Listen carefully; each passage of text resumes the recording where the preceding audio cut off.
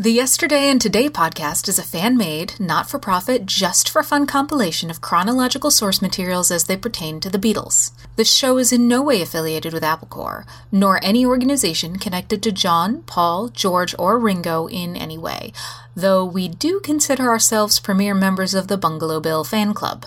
So kick back, turn off your mind, relax, and download the stream. We hope you will enjoy the show.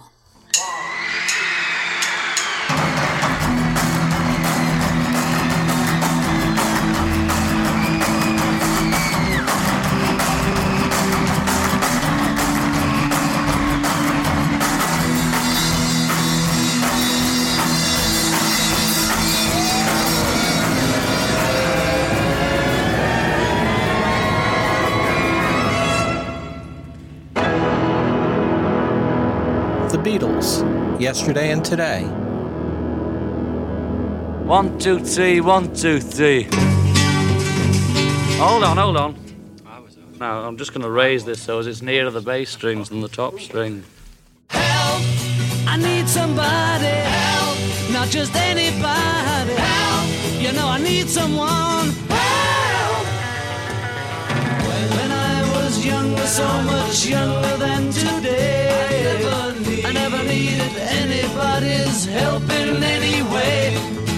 Now see me, I don't know why you should want to hide, but I can't get through. My hands are tied.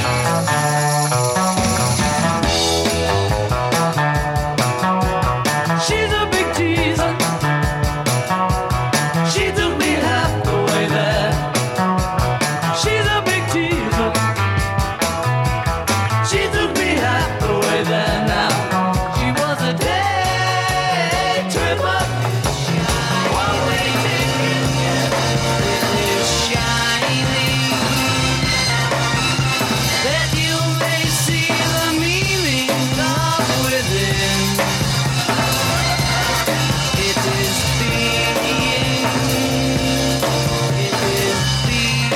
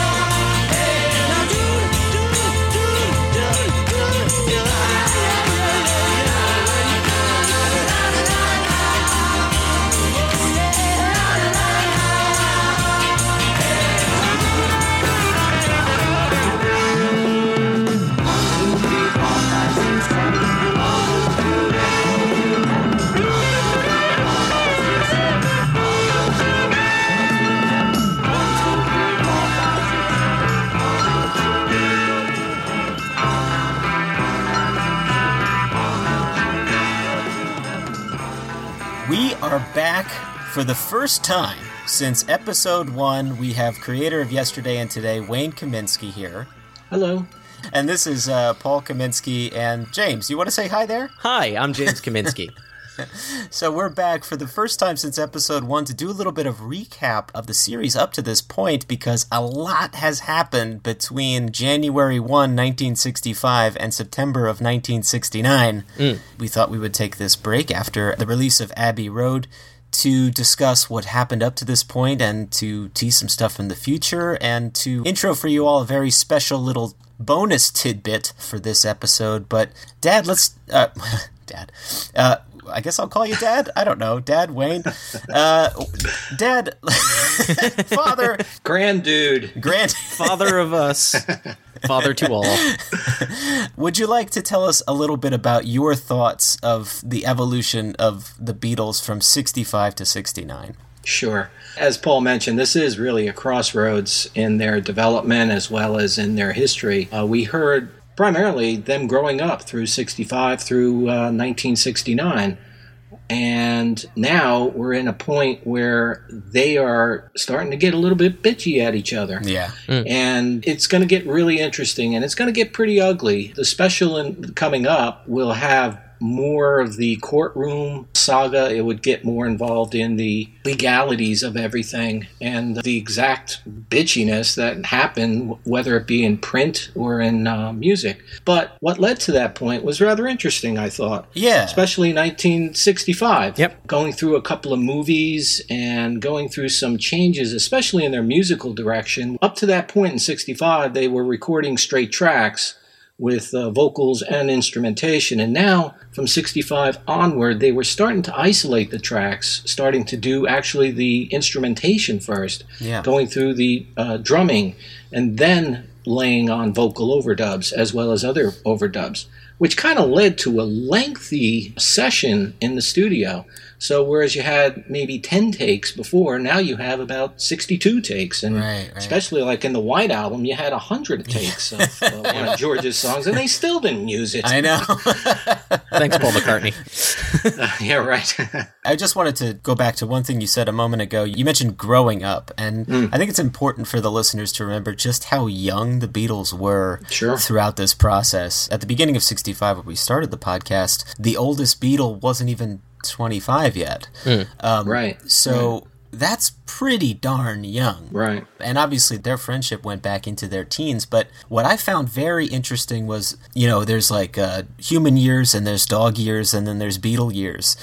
It's kind of true. They experienced so much. The heights of fame, the most the world could throw at them was thrown at them in just the 4 short years we've covered so far. And you really do see them growing up. And I think the real turning point, just from my perspective, and guys, please jump in if you feel differently, but I think the real turning point was Rishikesh. Because I think you see a group still kind of trying to be united going into Rishikesh. And I think coming back from India, you see a group that's kind of found their own way in a lot of ways. And I think a lot of that stems from John Lennon. I think a lot of that stems from Epstein being gone too, though. I mean, without him, they're not as tied together as they once were. True. Well, in a way, I mean, Brian was still alive when they met with the Maharishi. As a matter of fact, they were going to bring him to India on that trek, but as you know, that didn't happen. But they did meet him in Wales. Brian was still alive at that point. I think mentally and maturity had changed at that point in the Maharishi days. Musically, I think it was coming to a head, especially after the release of Rubber Soul and Revolver. As Lennon said, they had control of the studio at that point. Yeah. So I think musically they grew up prior to them going to India, which brings up another interesting point. Correct me if I'm wrong, but I think their egos started to develop in India.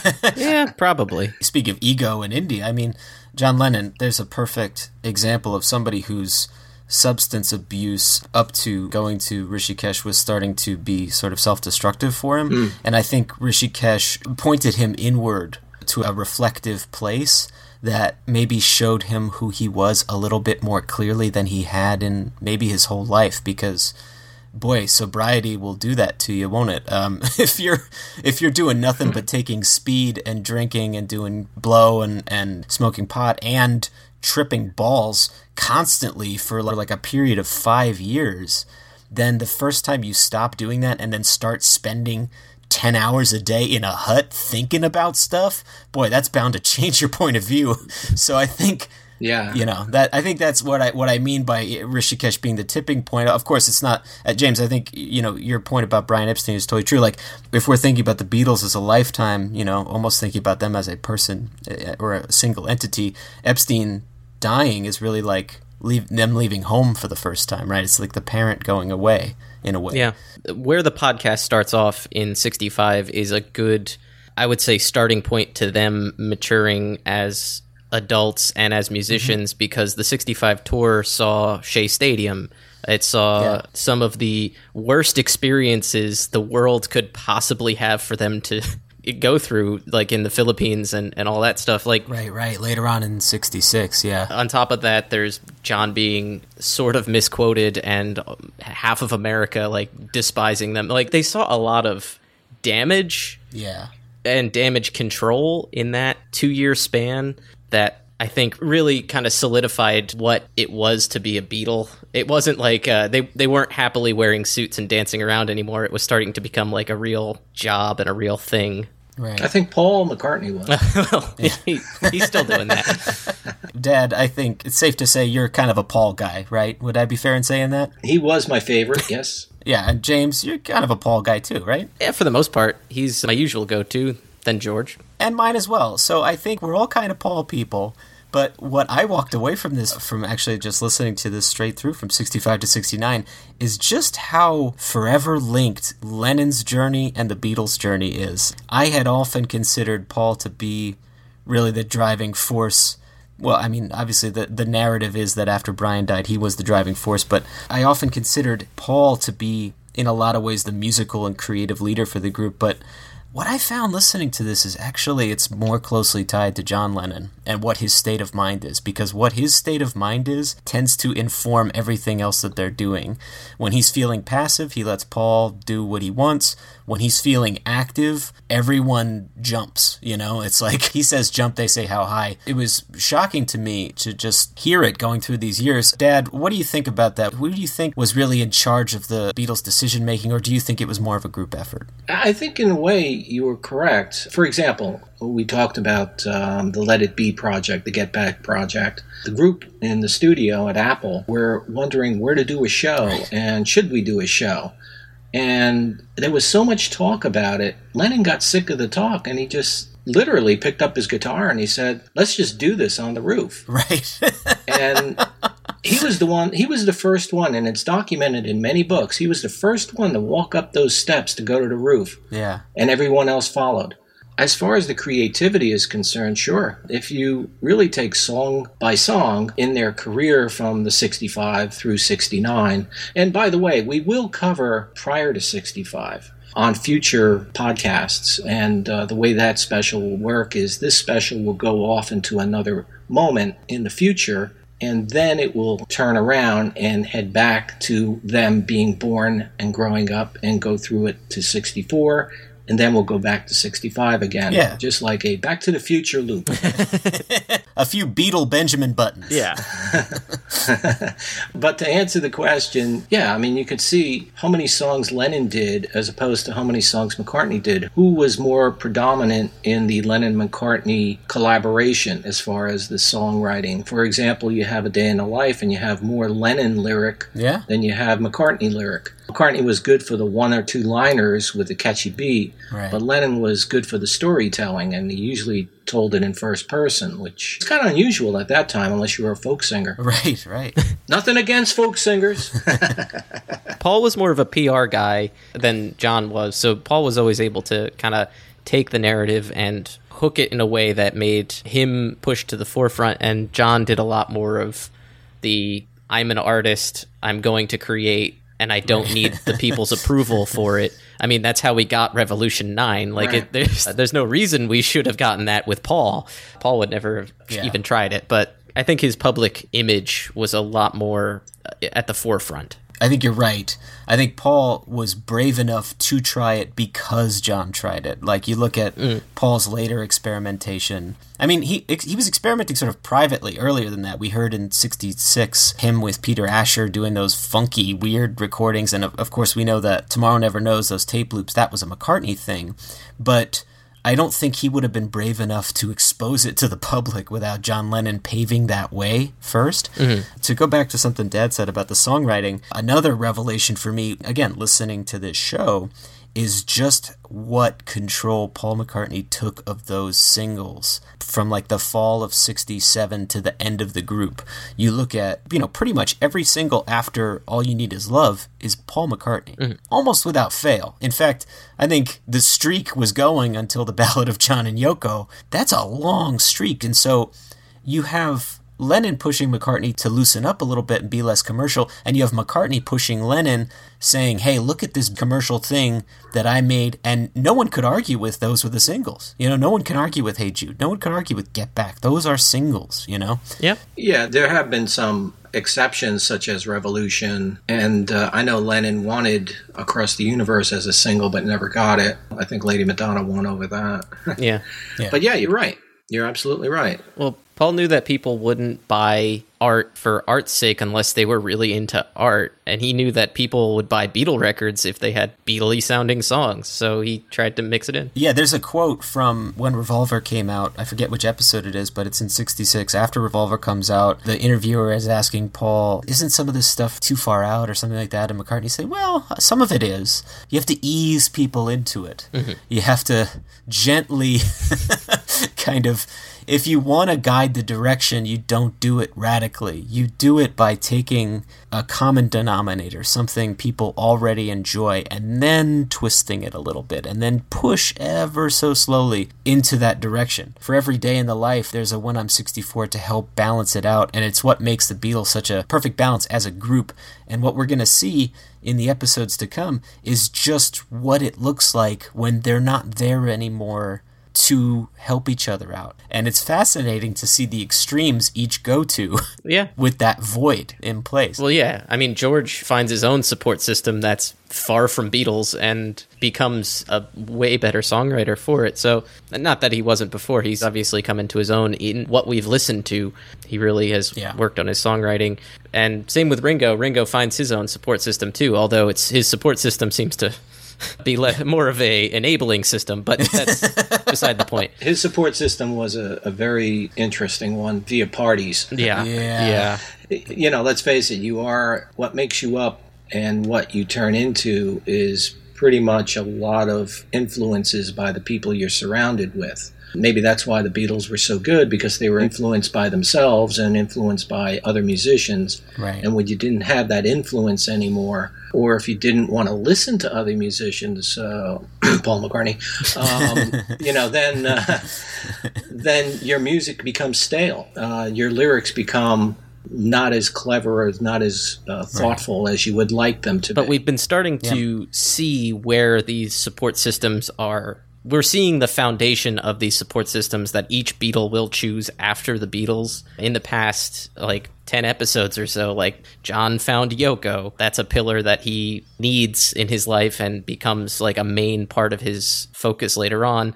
Paul has Linda, will obviously turn into Wings later on, and George has found Clapton and all these other folks. Ringo's found Harry Nilsson and things. So there's definitely a lot of that stuff has been built over the past few episodes and will be expounded upon later. Yeah, there's a funny quote in an upcoming episode, I think when we get to 1970, where George, I think it's after the breakup is announced, and George says something along the lines of, I don't think Paul has any friends. Oh, right. and I think that's his way of saying what you're saying, James, is that he's tuning people out. I think they're all pretty arrogant. I think we've seen that over the course of this series so far. Whether or not we think they're geniuses or whether or not we like them or think they're interesting historical figures, I think their arrogance is pretty self-evident, and it's just going to kind of get worse when they don't have each other to take the piss out of the other ones. So that's going to be interesting to look at. I, for one, very much looking forward to the 70s, the 80s, and beyond. I think it's very interesting to see where their musical journeys took them, and I actually wind up listening to their solo material regularly more than Beatle material, just because there's so much there to pull from. And Dad, you and I were talking the other day about 1973, for example. There was 5 LPs that came out that year. Oh, I remember it well. 5 Beatle LPs. That's insane. When you're a kid, that was a lot of money to be shelling out. And the 45s, too. The output just explodes, you know? Yeah, very true. It's crazy. What was interesting, to go back a little bit, you were talking about Lennon and his arrogance, and I was saying, yes, the egos really took hold. When George walked out, I don't know if you caught it in the special, but Lennon actually says, let's get Eric Clapton. Yeah. It's crazy. And they wanted to put Eric Clapton in and play, and they didn't really care if George came back. And it's interesting to note that 6 or 7 months later, Lennon's the one that originally said he quit. Right. Well, that's another revelation for me, again, listening to all of these in order, is that each of the Beatles individually quits at different points in time. You have Ringo kicking it off in summer 68, give or take. They're all sort of ambivalent about it when Ringo leaves. They're all like, let's send him a postcard or something and bring him back. Yeah. They don't seem to really mind. In fact, they go back into the studio and lay down a couple tracks. With Paul on drums. Right. And then you get George quitting in January 69, and like you said, they're like, well, let's just get Clapton. Of course, Lennon would do that later. I think part of why Clapton was on the mind for him was because he had just played with Eric in the Rock and Roll Circus as a member of the Dirty Mac, and then Clapton would later join Lennon for the Plastic Ono Band in Live Peace in Toronto. So it's when Lennon leaves that it all starts to feel more serious. The weird thing we're going to see, though, is that's not the thing that ultimately splits them publicly. It'll be that fourth shoe dropping in the form of Paul McCartney. As you say, James, he's the PR man, and boy, did he frame that one. Perhaps not the best at the time, but in history's eyes, I think he's seen to it that he is portrayed as the hero in this situation. Dad, do you have thoughts on Alan Klein, and were there any positives to Alan Klein joining the Apple Corporation? A big positive is that he was from New Jersey. Alan Klein was an interesting fellow. He also did manage Herman's Hermits. Mm-hmm. He also managed, as you know, the Rolling Stones. Right. But he was a very, very interesting, not so much of a manager, but an accountant for various groups. As a matter of fact, later on in life, he really did get together with Ronnie Spector and Phil Spector and purchased a lot of the music for Phil Spector and started various music companies for them as well as other bands from the 50s and 60s. Huh. He was a very shrewd guy. Would you want to have him in your portfolio of people in your office? Maybe for a little while to see where he would take you. You ask me, where's the money? Where's the money? I mean, I don't know where the money is. I've never been good with figures, you know that. I don't know anything about math. It was never my good subject. I don't know where the money is, but if you need money, I'll give you money. I think McCartney did give him that in the beginning. There's a lot of photographs and a lot of audio showing, and you hear of McCartney giving him a little space. As a matter of fact, he wanted joint management. Right. McCartney did. With the Eastmans, right? With the Eastmans. And not so much like, the Eastmans will manage me and Klein will manage you, but more or less, okay, we'll take Alan as the manager, but we'll have the Eastmans as our accountants. Yeah, sort of a watchdog system, or like a... Exactly. A way to balance it. But I think McCartney's folly there is like, his in-laws being involved in it is just too... It's just, that shows a lack of foresight on his part. It really does, because like, obviously that's going to come off as favoring him. I feel like if they were younger and more willing to trust each other, I suppose, maybe that would have come across, but... I think that's ultimately where McCartney's arrogance takes over, is that he's going to get his in-laws involved. Well, you're not going to win friends by doing that. Obviously, that's going to favor you, you know? Yeah. I guess. I mean, it would have been a nice checks and balances if it worked properly. Yeah. What I want to know is why he couldn't find another alternative. Why was it the Eastmans or nothing? It probably had something to do with favoring him. I don't think that was his main goal, but he really wanted to probably show Linda and her family that he was trying to help them out too. Could have been. I mean, later on in life, Alan Klein really got involved with people like Michael Jackson as well. And, in the beginning, I guess he started out with Sam Cooke in 63 as more of a business partner with those folks. And you would think, because it was a group of 4 people, you would think that if McCartney didn't want Alan Klein, and Lennon and the others didn't want to have... I think it was just Lennon. I don't think the others really cared, in my personal opinion. And again, that's my opinion. And if Lennon didn't want the Eastmans, like Paul said, find somebody else. Right. Entirely. Let's shop around now. And instead, they all used it as an excuse to say, look how terrible you are. They dug their heels in like politicians. It's like, okay, you can't, I want this person and that's it, and I want this person and that's it. It's really a shame. I think if they did go elsewhere, they probably still would have been better off and somewhat together.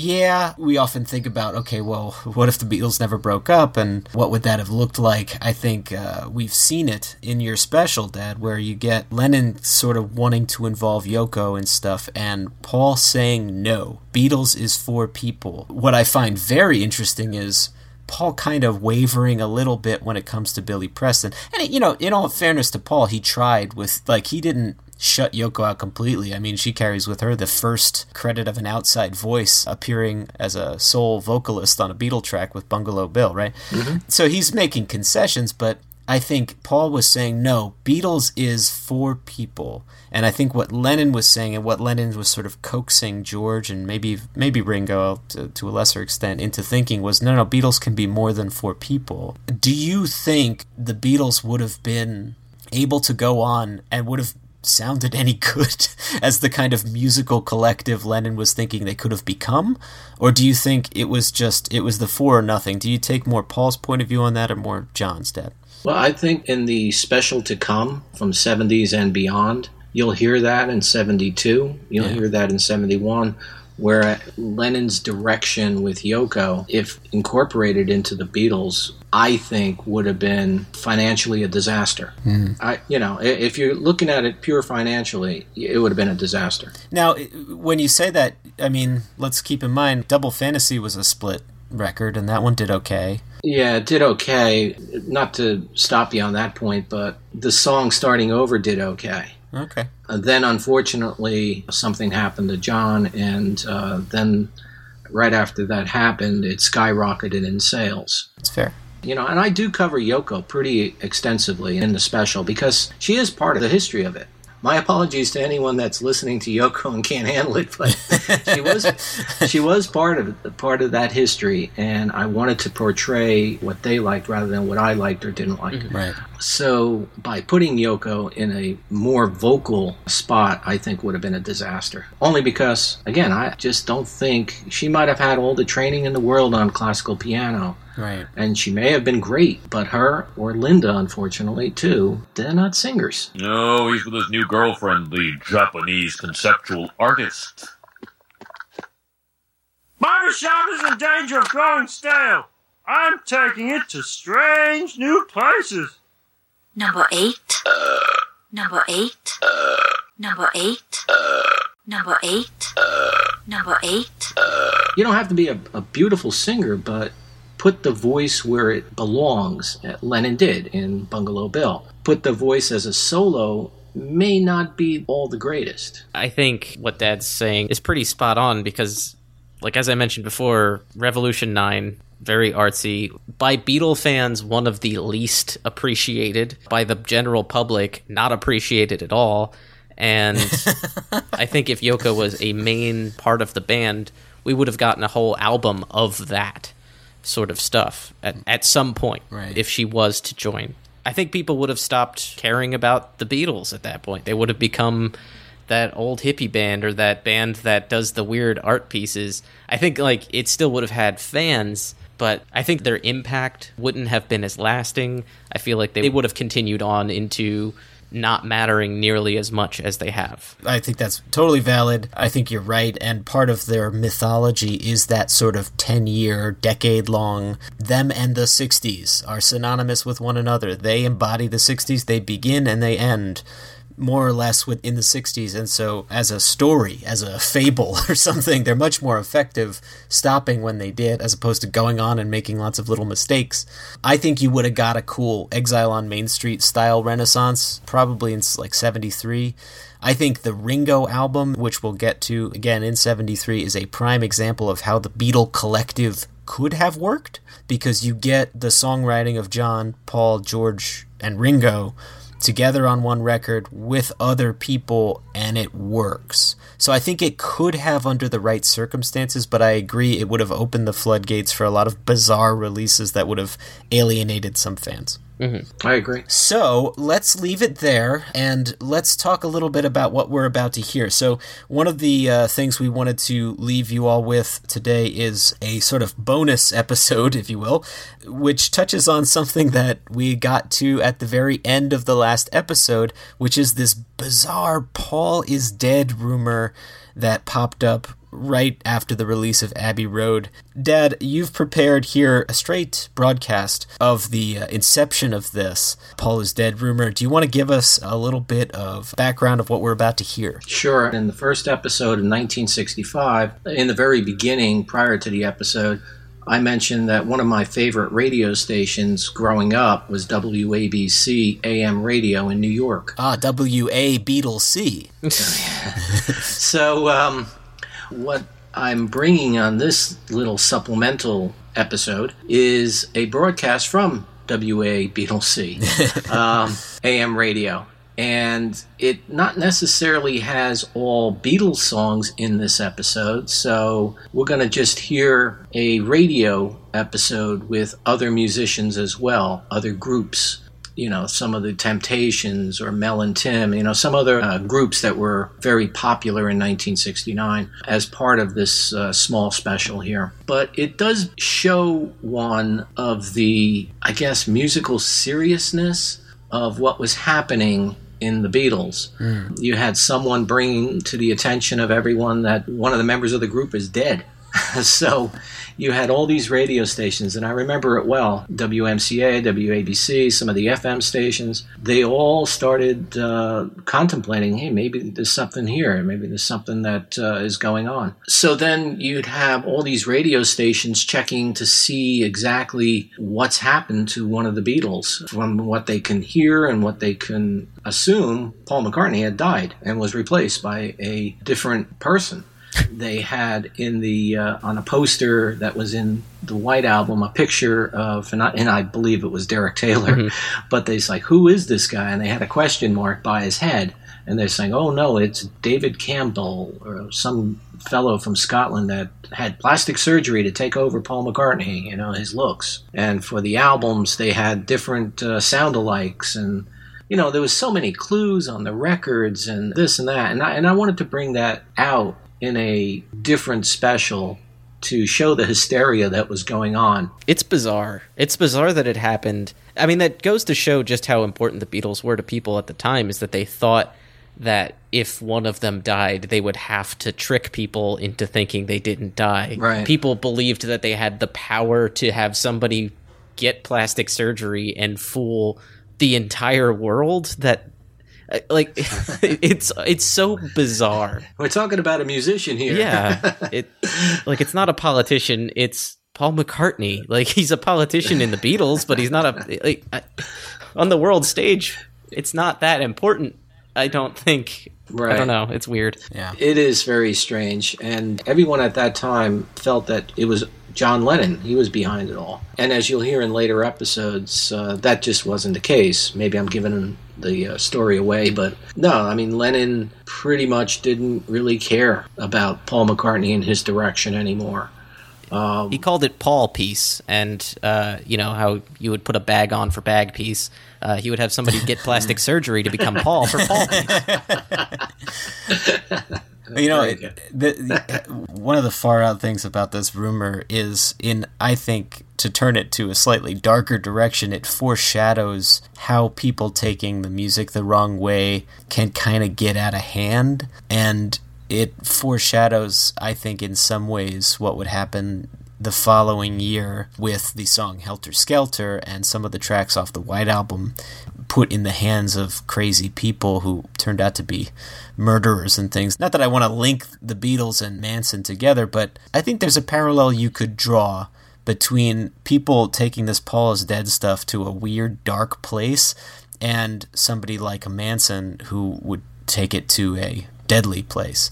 So it's weird to hear the public reaction at the time and where some of the world took this material, you know? That's true. But again, I wanted to put that somewhere in the special, and I didn't want to extend the special just for this, but I just thought it was an interesting side note. Yeah. And for that, I thought, thank you for broadcasting this one. Well, let's get into it here then. Without further ado, we present to you the As It Happened One Late Night on October 21st, 1969, the WABC AM radio broadcast of the Paul is Dead conspiracy. I'll bring the cranberry sauce. So anyway, you went to see the dentist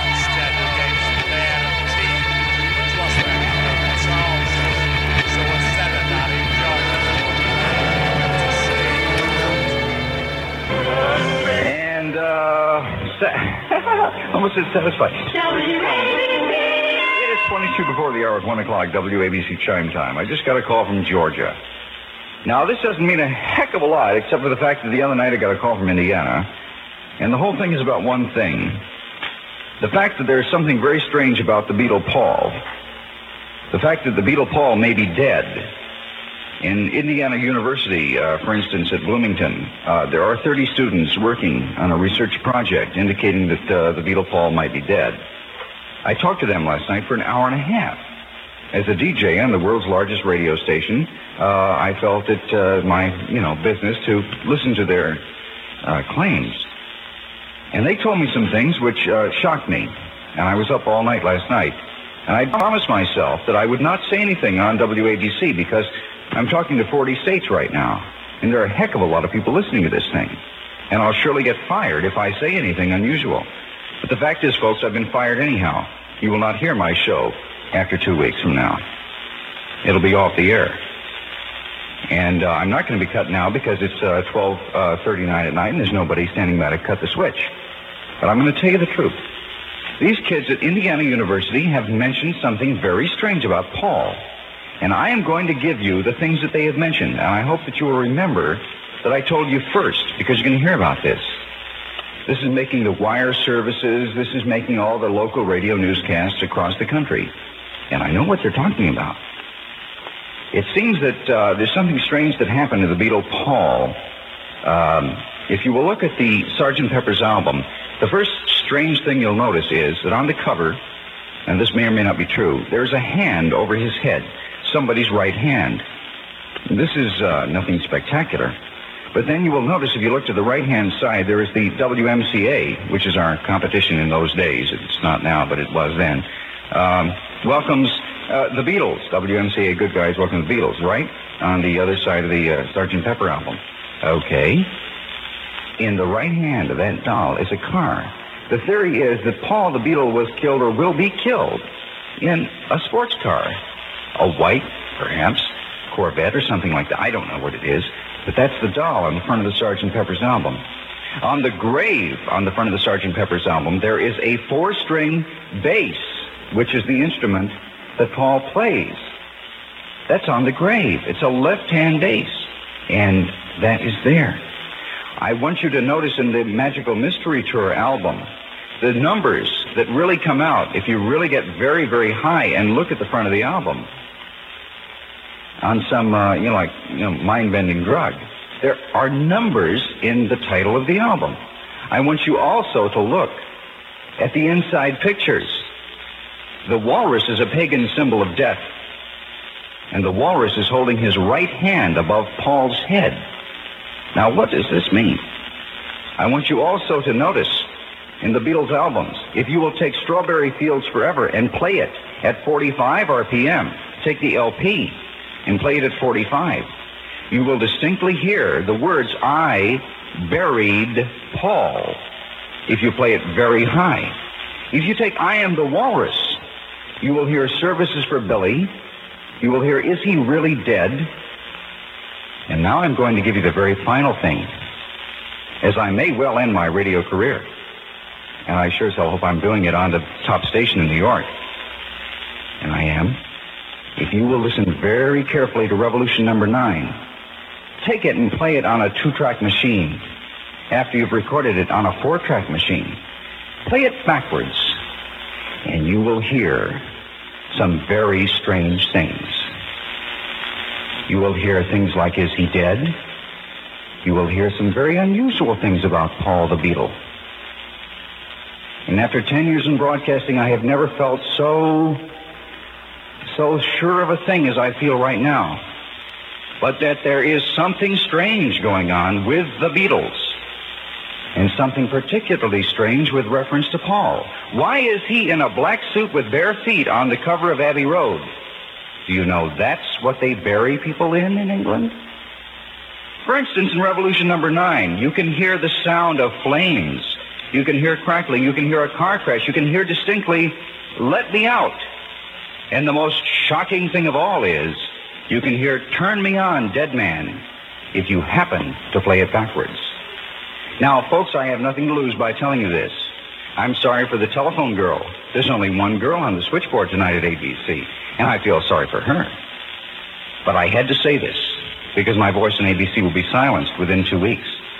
But if you will listen to these songs, you will hear what I said. And if you listen to the rest of the songs, you will hear even more.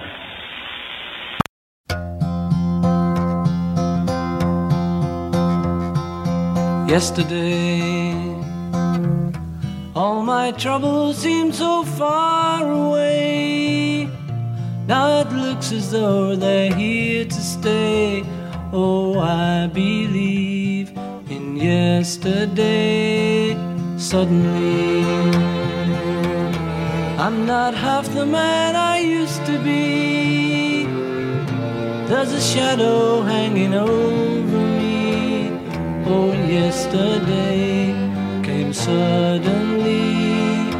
Why she had to go, I don't know, she wouldn't say. I said something wrong, now I long for yesterday. Yesterday, love was such an easy game to play. Now I need a place to hide away. Oh, I believe in yesterday. Why she had to go, I don't know, she wouldn't say.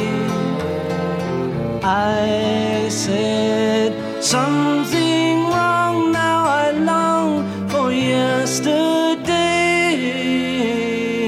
Yesterday,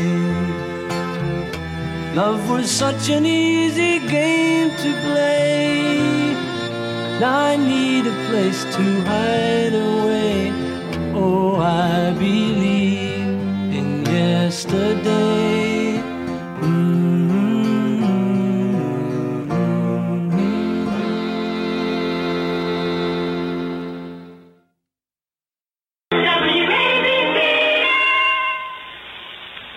Before 1 o'clock, WABC chime time. Right now we have cloudy, windy, and mild for the forecast. Chance of showers, low in the 50s. Cloudy skies, 72 WABC degrees. Well, I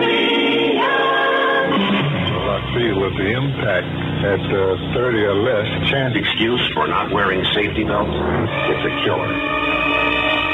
What's your excuse? Thank you, Jack Webb. The most music all through the night, all night music hour, brought to you by Dennison. 77 Union, New Jersey. Recognized charge plans accepted. Dennison is open right now. 12 and a half minutes before 1 o'clock on WABC. Roby Young here in New York with all night music power. This is called Honky Tonk Women, number 1 on the survey for 15 weeks. Now it's number 10. Rolling Stones sing. I met a gents all borrowed queen in Memphis. She tried to take me upstairs for a ride. She had to heave me right across her shoulder. 'Cause I just can't seem to drink it off my mind. It's a honky-tonk women. Get ready, get ready, get ready, the honky-tonk blues. I later divorced in New York City. I had to put out of some kind of a fight. The lady, then she covered me in roses. She blew my nose and then she blew my mind. It's a honky-tonk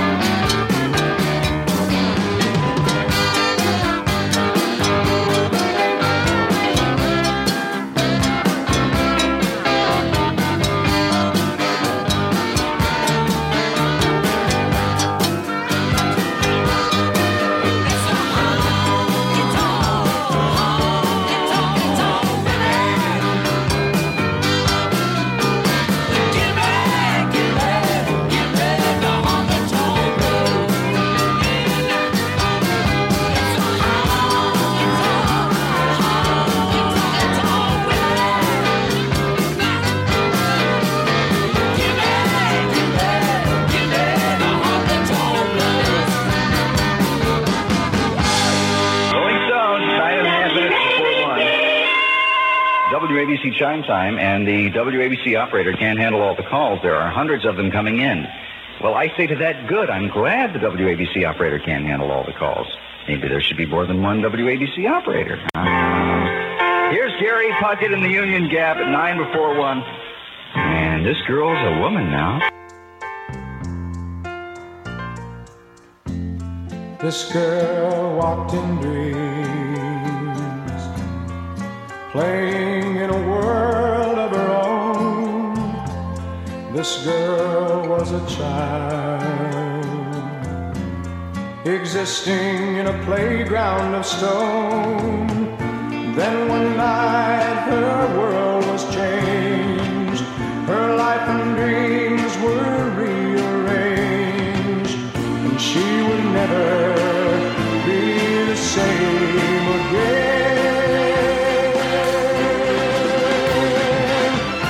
This girl is a woman now, she's learned how to give. This girl is a woman now, she's found out what it's all about, and she's learning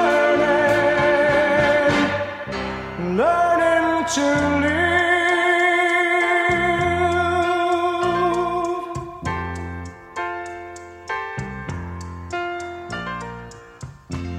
This girl tasted love, as tender as the gentle dawn. She cried a single tear, a teardrop that was sweet and warm. Our hearts told us we were right, and on that sweet and delicate night, the child had died, the woman had been born.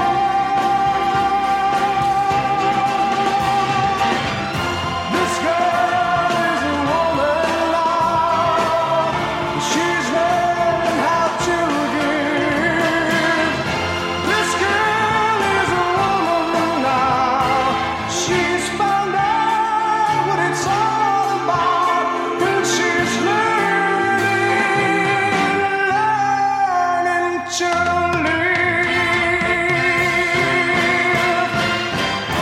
This girl is a woman now, she's learned how to give.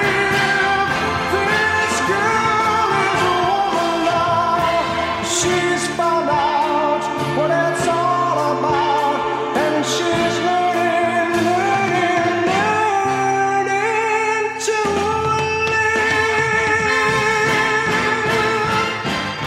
This girl is a woman now, she's learned how to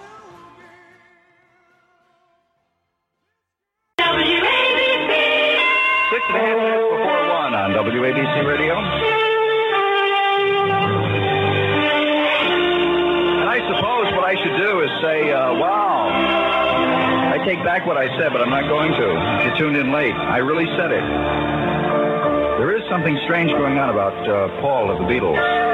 You could look at the Beatle albums. And I'd like you to be able to say that I told you first about it. There's a team of researchers out in Indiana University at Bloomington. About 30 kids working on this with me. And we spent a lot of time on the phone last night. And there's something very strange going on. You'll notice a right hand over Paul's head in every photograph since the Sgt. Pepper album. Notice the left-hand guitar on the grave. Notice the words in Strawberry Fields Forever. The words that say, I buried Paul. The words in I Am the Walrus. The word Services for Billy, Send Me My Body. And the words in Revolution No. 9 on the double album, if you play it backwards after recording it. The fire, the screams. The phrase, let me out, help. If you analyze Day in the Life, if you analyze When I'm 64. I'm sorry I had to say it like this, but I mean, maybe someday it'll all come out. Maybe someday you'll think I was an idiot for saying it. But it happened, and I had to tell you about it. Roby Young in New York with All Night Music Power. We'll be right back after the news. WABC, New York. We were just talking to Beverly Peterson of New York at 3 minutes past 1, WABC chime time, and she says that she and her girlfriend saw Paul the Beatle not long ago in New York, within the past 2 weeks, across from, a mortuary on 85th Street and 2nd Avenue. They think it's the Cook place, and he was dressed in black, as he is on the Abbey Road cover, and in bare feet. Now, this is how they bury people in England. He's got a whole thing there. There is something strange going on about Paul of the Beatles, in case you tuned in late and we're trying to figure it out. It's 3.5 minutes past the hour of 1 o'clock. WABC Most Music Time. This is Roby Young here in New York. Try to see it my way. Do I have to keep on talking till I can go on? While you see it your way, run the risk of knowing that our love may soon be gone. We can work it out. We can work it out. Think of what you're saying. You can get it wrong and still you think that it's alright. Think of what I'm saying. We can work it out and get it straight or say goodnight. We can work it out. We can work it out. Life is very short and there's no time for fussing and fighting, my friend. I have always thought that it's a crime, so I will ask you once again. Try to see it my way. Only time will tell if I am right or I am wrong. While you see it your way, there's a chance that we might fall apart before too long. We can work it out. We can work it out. Life is very short and there's no time for fussing and fighting, my friend. I have always thought that it's a crime, so I will ask you once again. Try to see it my way. Only time will tell if I am right or I am wrong.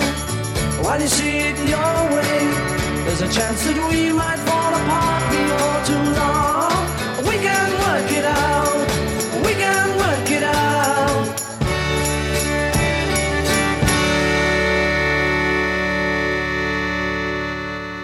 Beatles. 5.5 minutes past the hour of 1 o'clock, WABC chime time. Apparently, a lot of people have heard about the controversy that I am turning you on to about the Beatles.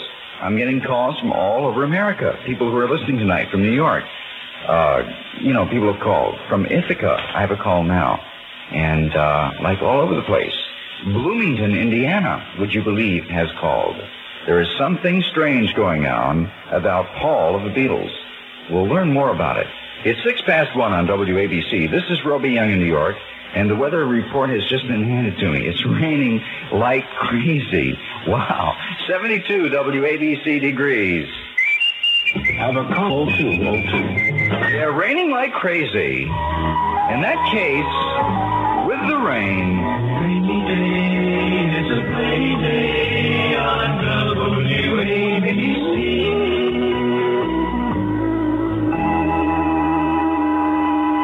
Till 5 the next morning. Recognized charge plans accepted. I talked to Charlie last night, as a matter of fact, and Charlie is doing very well and says to tell you all hello, and the fact that Denison is open now is uppermost in his mind. So go by there and buy a suit. We just heard from Jerry Green in Ithaca, New York, at WVDR-FM, and he says that he's been getting calls, just like I have been, about the strange controversy about Paul of the Beatles, the whole death thing. If you missed it, I don't have time to tell you about it now. It'll develop later, okay? Right now, it's music time. WABC. Power. Play free. And this is by Three Dog Night, and it's called Easy to Be Hard. Music from here. Music from off-Broadway on WABC Radio. Roby Young here in New York.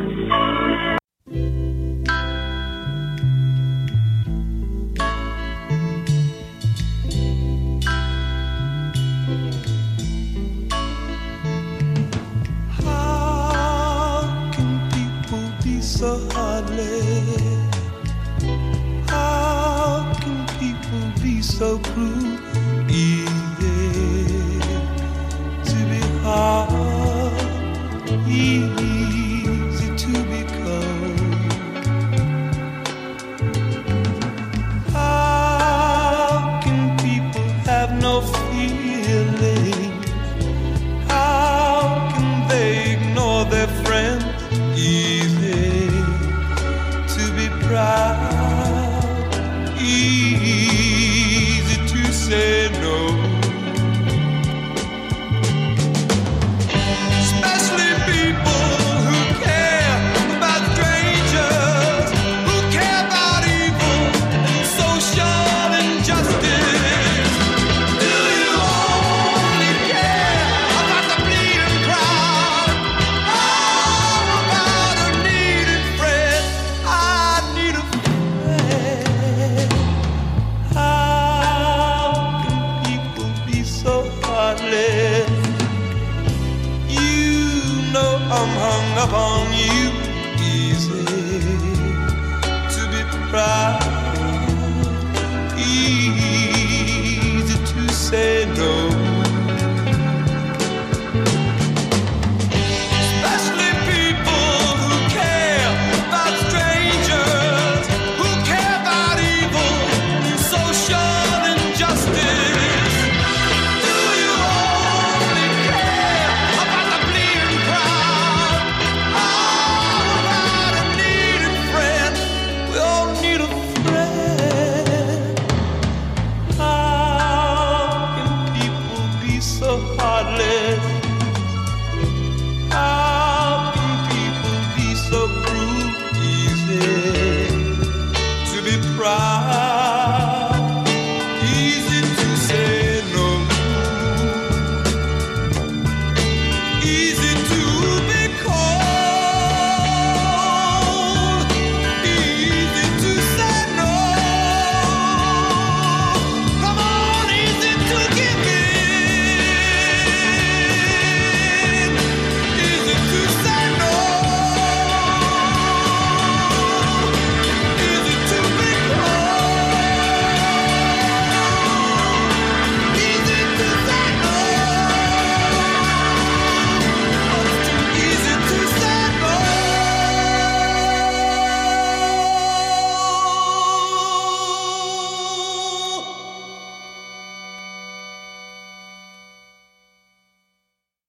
Well past the hour of 1 o'clock WABC chime time. Also, I already said chime time, from Jerry Green at WVBR-FM in Ithaca.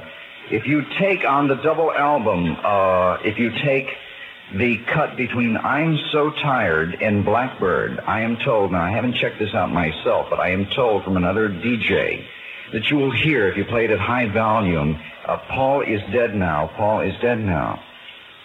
Miss him, miss him. Now, I don't know.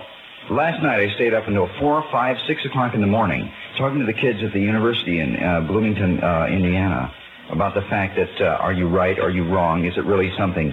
And then, like at 4 in the morning, I turned on my own hi-fi set and played these cuts at slow speed, and I heard something which made me, like, you know, you hear the expression, turn your blood to ice, or something like that. It's very chilling when you hear things like, I buried Paul, and Paul is dead now, and turn me on, dead man. There's something very strange going on. It may be a promotion stunt, or it may be the real thing, or it may be the Beatles trying to tell us something. I don't know what it is, but I do know this. There is something there. All right? Roby Young in New York. Nice day today. 72 WABC degrees, and now it's raining. 13 past 1. Go. 77 Radio. WABC.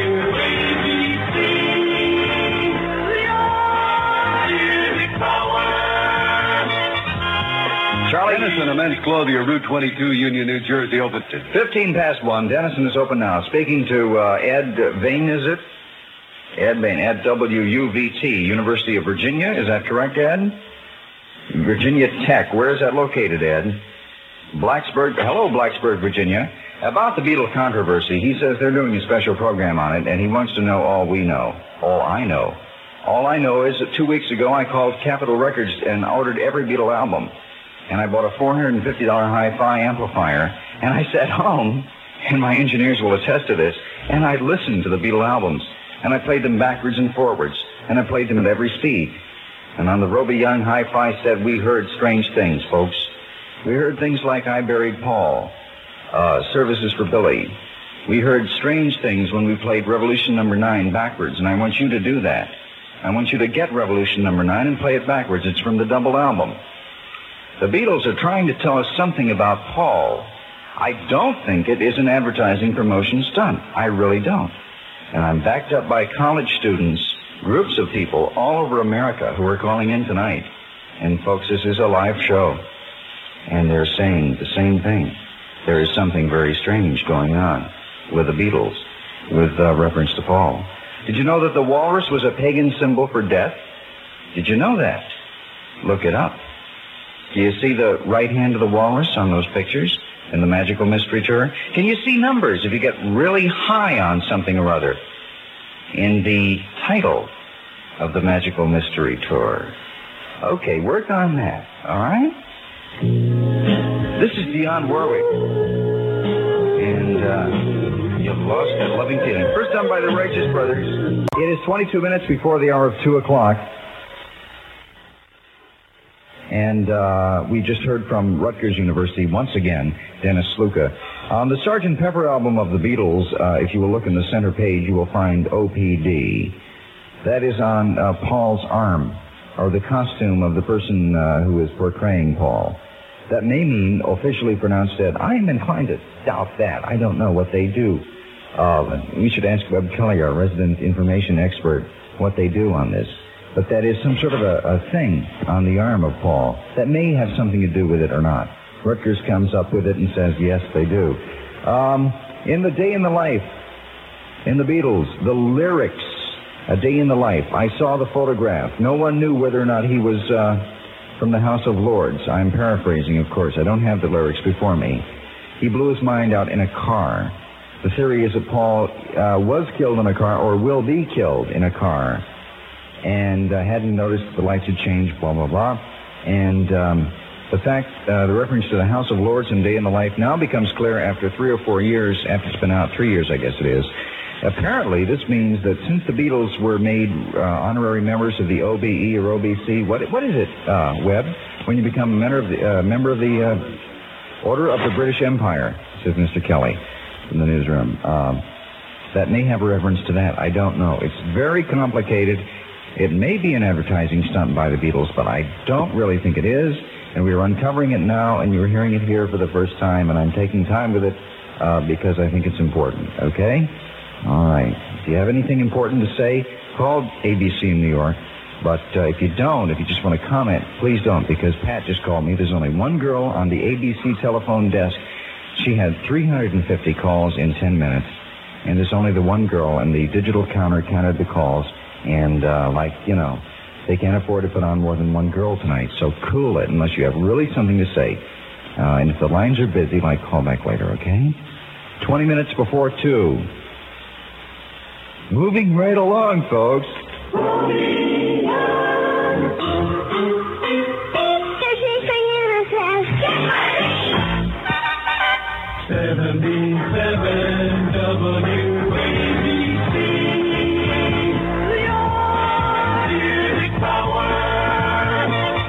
That says if you can do anything to keep them from calling, do it.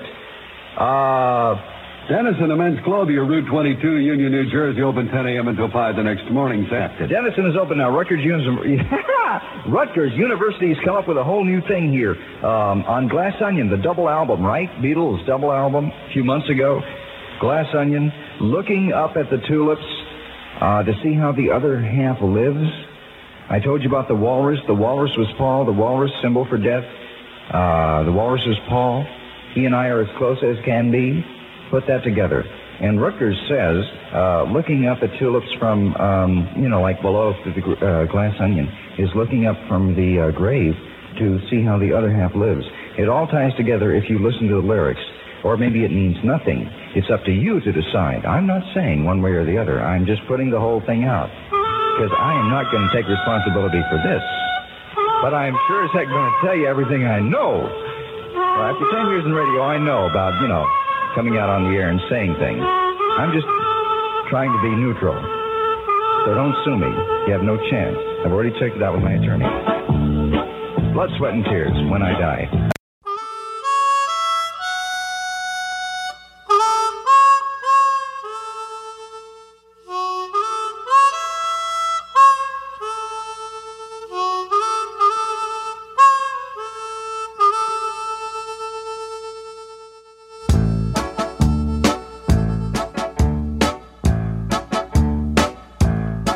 I'm not scared of dying, and I don't really care. If it's peace you find in dying, well then let the time be near. If it's peace you find in dying, and if dying time is near, just bundle up my coffin, 'cause it's cold way down there. I hear that it's cold way down there, yeah, crazy cold way down there. And when I die, and when I'm gone, there'll be one child born in this world to carry on, to carry on.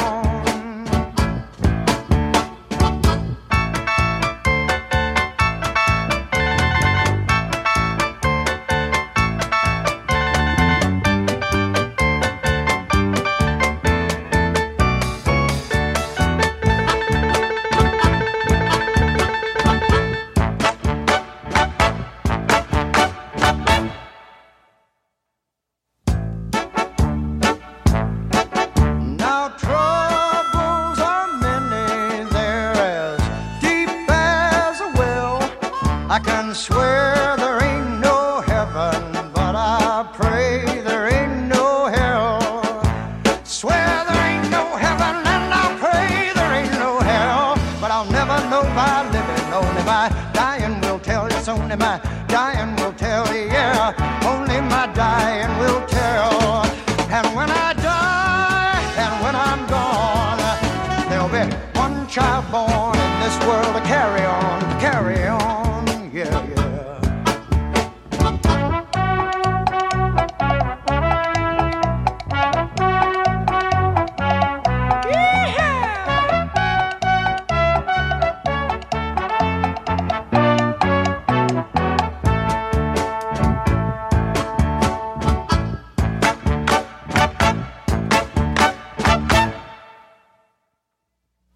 Give me my freedom for as long as I be. All I ask of living is to have no chains on me. All I ask of living is to have no chains on me. And all I ask of dying is to go naturally. You only wanna go naturally. Here I go! Ha! Hey, hey! Here comes the devil! Right behind. Look out, children! Here he comes! Here he comes! Hey! Don't wanna go by the devil. Don't wanna go by demon. Don't wanna go by Satan. Don't wanna die uneasy. Just let me go naturally. And when I die, and when I'm dead, dead and gone, there'll be one child born in a world to carry on, yeah, yeah.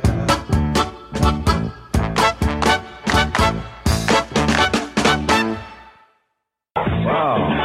Blood, sweat, and tears, Lady Clayton Thomas. When I die and when I'm gone, there'll be one child born to carry on in this world. Huh? Sort of transmigration scene there, ladies and gentlemen. Here we are with 72 WABC degree, 14 before 2 o'clock. And we're getting calls. I got a call from a guy in Patchogue, Long Island, said, oh, and I've got long distance on the other line. We had 350 calls about 10 minutes ago. I don't know what they are now. Please don't call ABC New York unless you have something definite to say. Last night I found out about this Beatle thing at home. I discovered it, and I talked to a series of research people at the Indiana University in Bloomington. And I said, wow, I'm not going to say anything, I'll keep it to myself. But apparently other stations are about to pick it up, and people know about it. So why not, why not talk about it?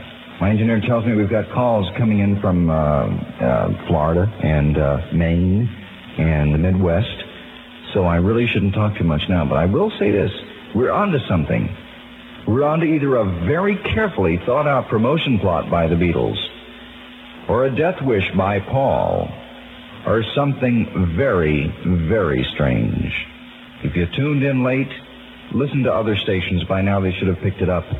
After I'm off the air, you'll hear about it. Something strange having to do with the Beatle Paul. But please remember you heard it here first in the middle of the night, okay? Please do me that favor, because I'm not going to be around that much longer. 12 and a half before 2, Roby Young here in New York with all night music power. Roby Young. Here's Mel and Tim and Backfield in Motion.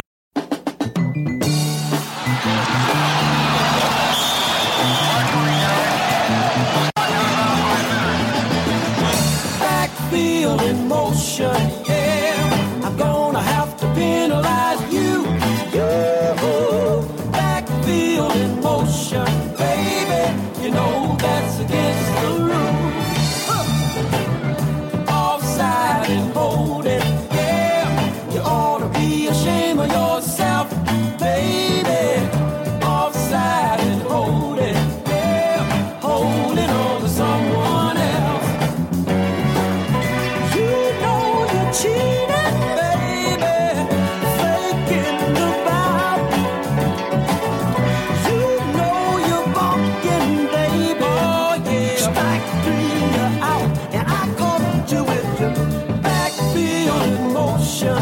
Yeah, I'm gonna have to penalize you. Backfield in motion, baby. You know that's against the rules.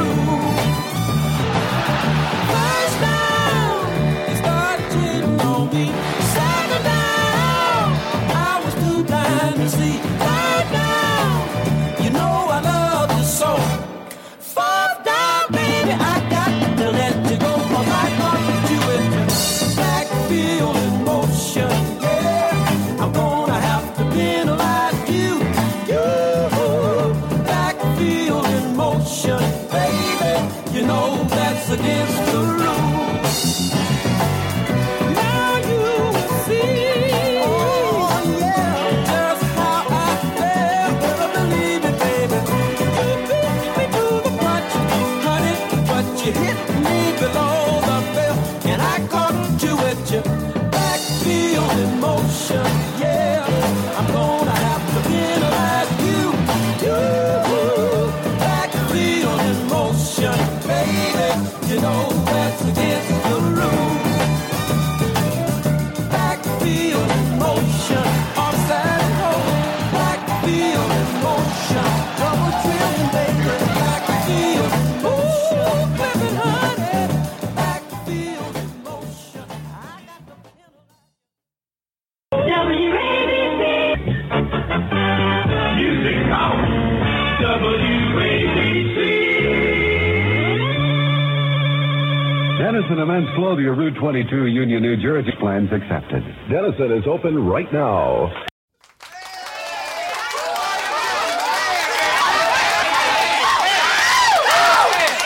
Everybody, hold it. Listen.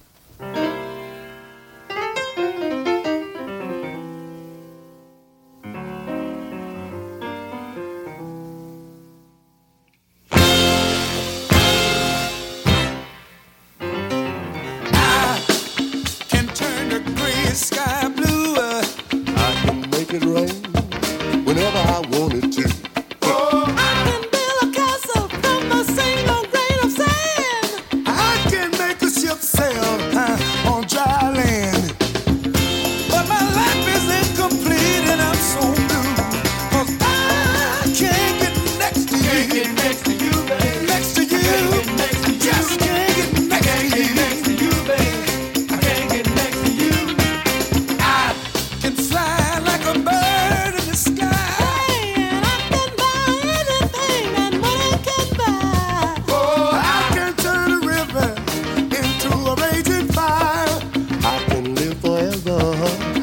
I so desire. Unimportant, all these things I can do, 'cause I can't get next to you. Can't get next to you, baby. What I do. I can't get next to you. Yeah.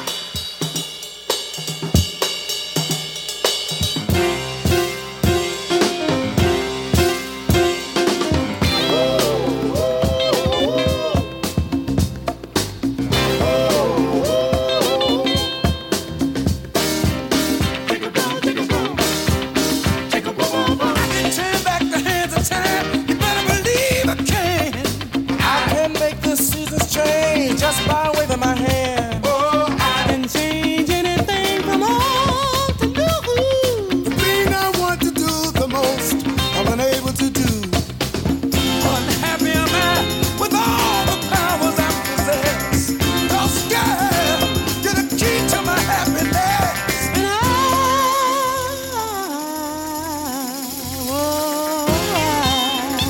I can't get next to you.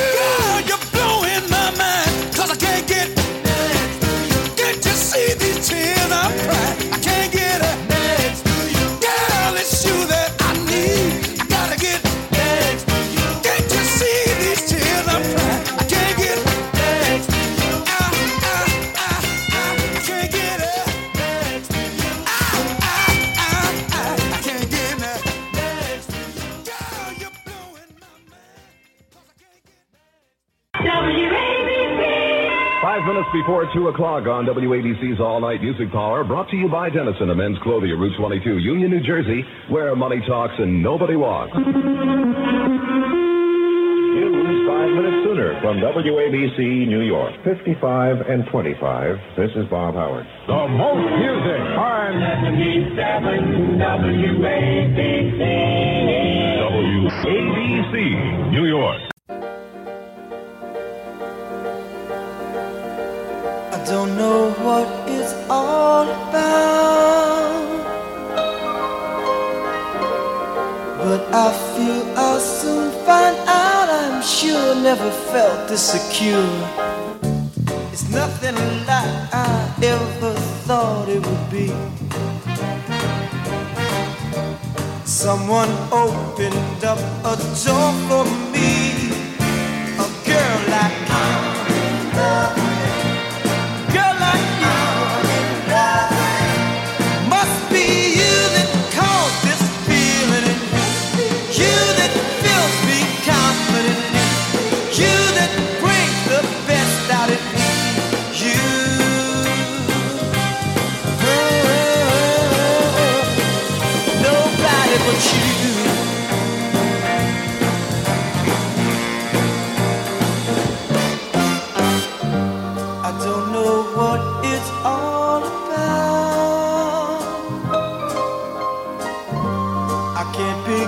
To figure out what to do, so I'll leave it to you. Only know that when you're away from me, nothing satisfies the need in me for a girl like you. A girl like you. Must be you that caused this feeling in me. You that fills me confidently. You that brings the best out in me. You. Nobody, nobody. Oh, yeah. Yeah.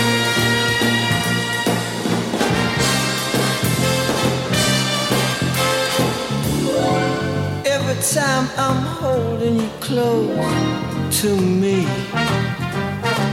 trouble's gone, it's gone. I'm in ecstasy with a girl like you. Someone love me, girl like you. Someone to understand exactly like you. Girl, girl, girl.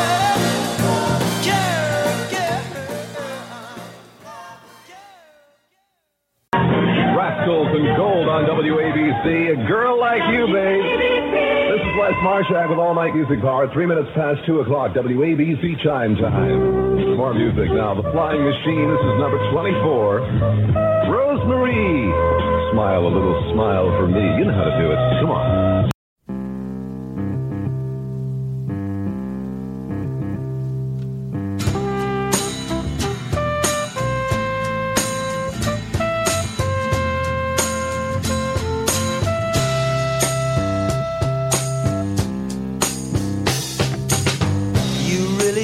Accept this time he's gone for good. He'll never come back now, even though he said he would. So darling, dry your eyes. So many other guys would give the world, I'm sure, to wear the shoes he wore.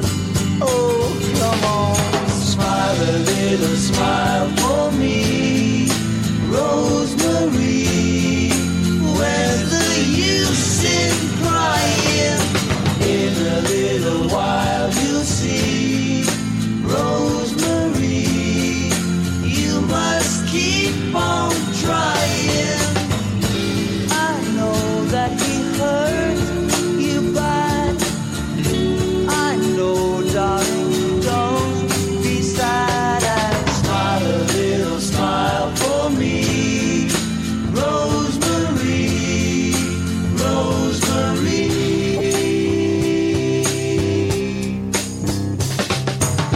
I guess you're lonely now.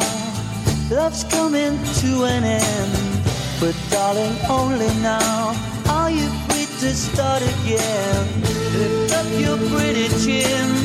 Don't let those tears begin. You're a big girl now, and you'll pull through somehow. Oh, come on, smile a little smile for me, Rosemary. Where's the use in crying? In a little while you'll see, Rosemary, you must keep on trying. I know that he hurt you bad. I know, darling, don't be sad and smile a little smile for me, Rosemary, Rosemary.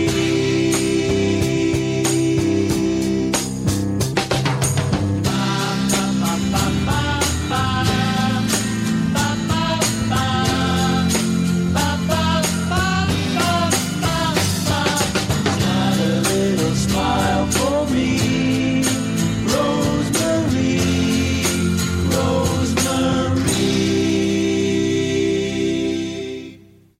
Have a little smile, Rosemary. Love it. 5 minutes past 2 o'clock in WABC's All Night Music Park. It's raining like cats and dogs out there. Very heavy if you're driving. Please take care. 72 WABC degrees. Les Marshak here, and, you know, we've been getting some phone calls.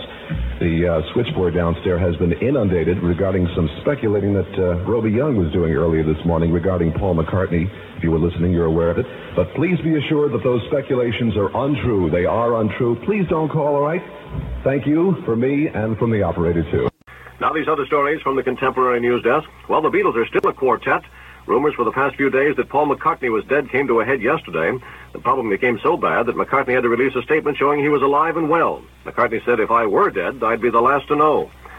That's the latest news. I'm Joe Templeton in Washington for American Contemporary Radio. A service of ABC News. This is news from American Contemporary Radio, and I'm Don Gardner in New York.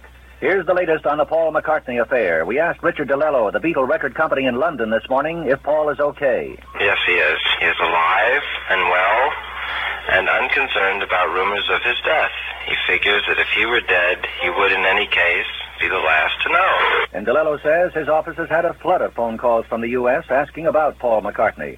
Contemporary Radio has been reporting for 2 weeks that Paul McCartney is alive, despite what you hear elsewhere. More news from American Contemporary Radio in just 60 seconds. Hi, this is Jimmy Rogers again for Seaboard Finance.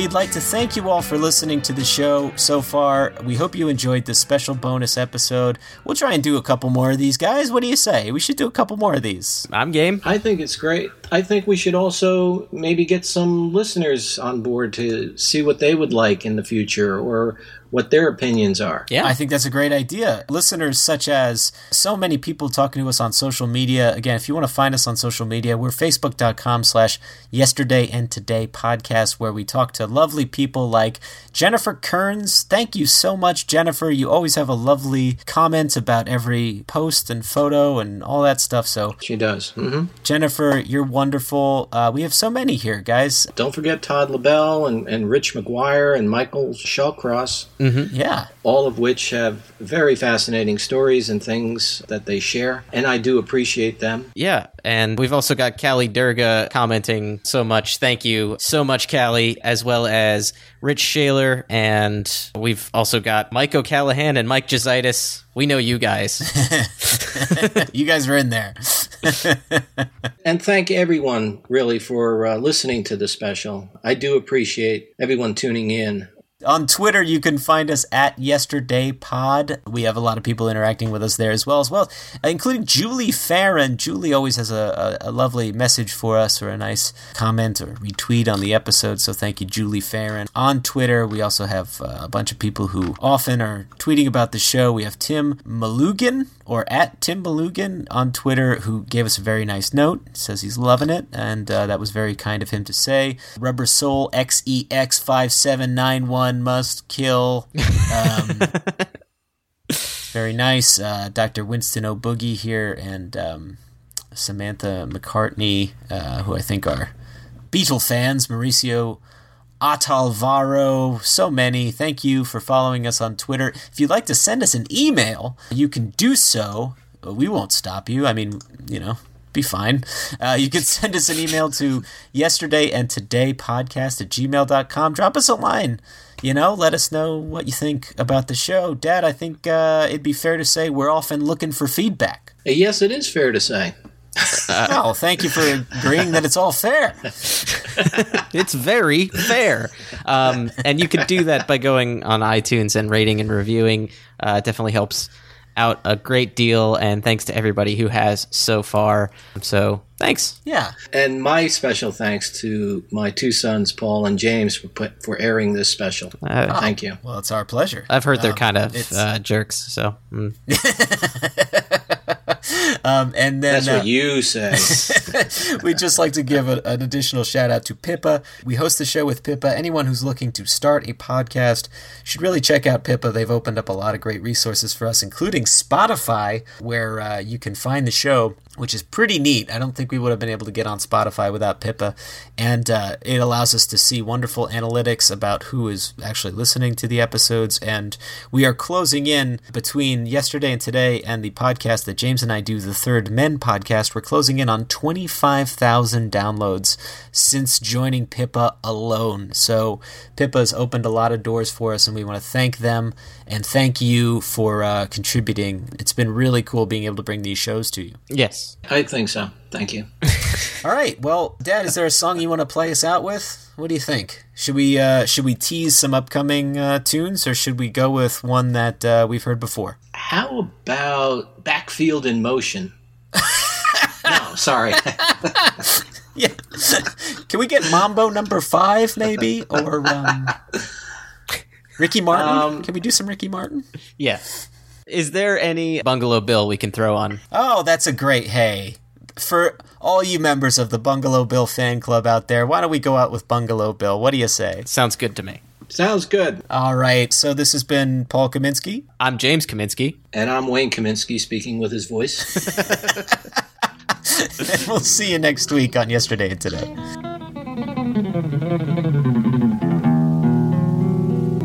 Hey, Bungalow Bill, what did you kill? Bungalow Bill.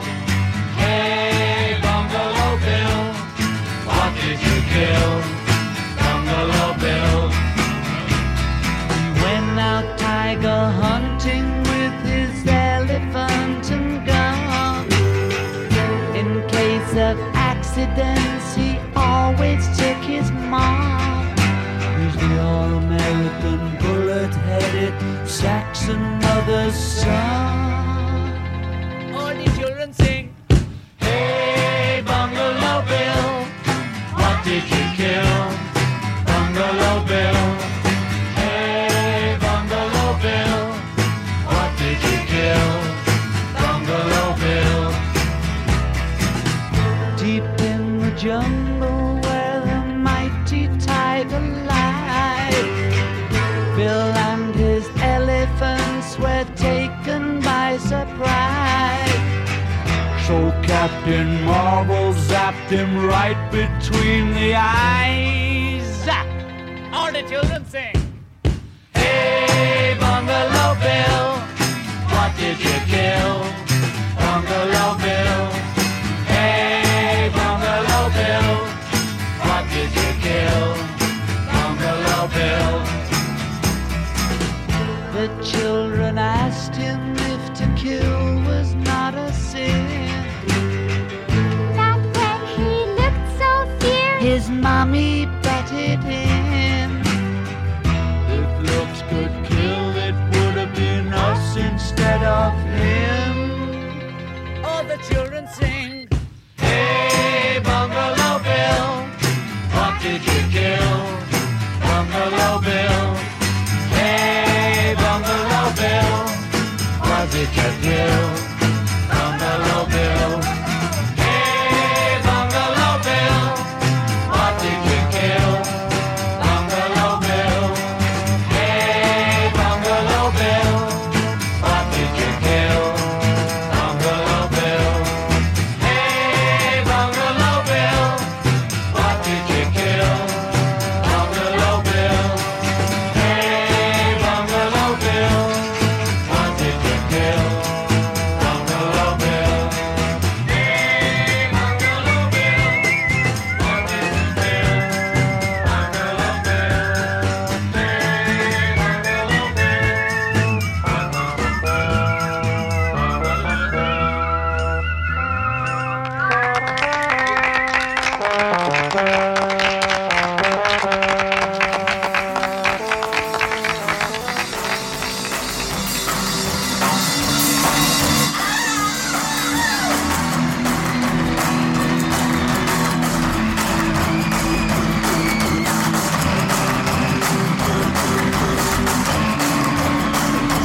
For more information or to contact the show, visit yesterdayandtodaypodcast.wordpress.com or email at yesterdayandtodaypodcast@gmail.com. Also visit @yesterdaypod on Twitter and search Yesterday and Today Podcast on Facebook. See you next time.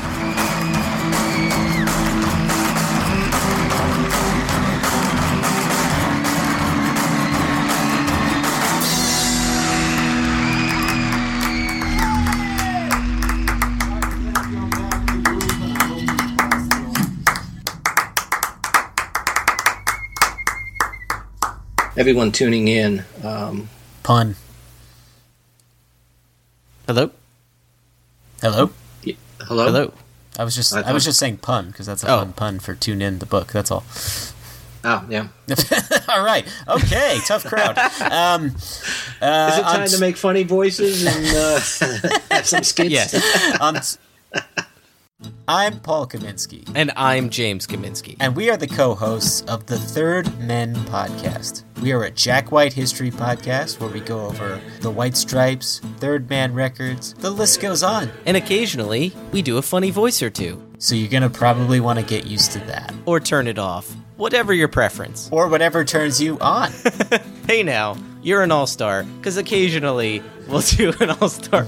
We did do an entire Smash Mouth episode once, that is true. We are every other week on Wednesdays, and we are available on iTunes and really wherever you get your podcasts. Yeah, so why don't you come on and find yourself a little home here with us? We promise we'll be weird roommates. If I want to do the dishes without my pants on, that's my deal. That was weird. See? We weren't even lying.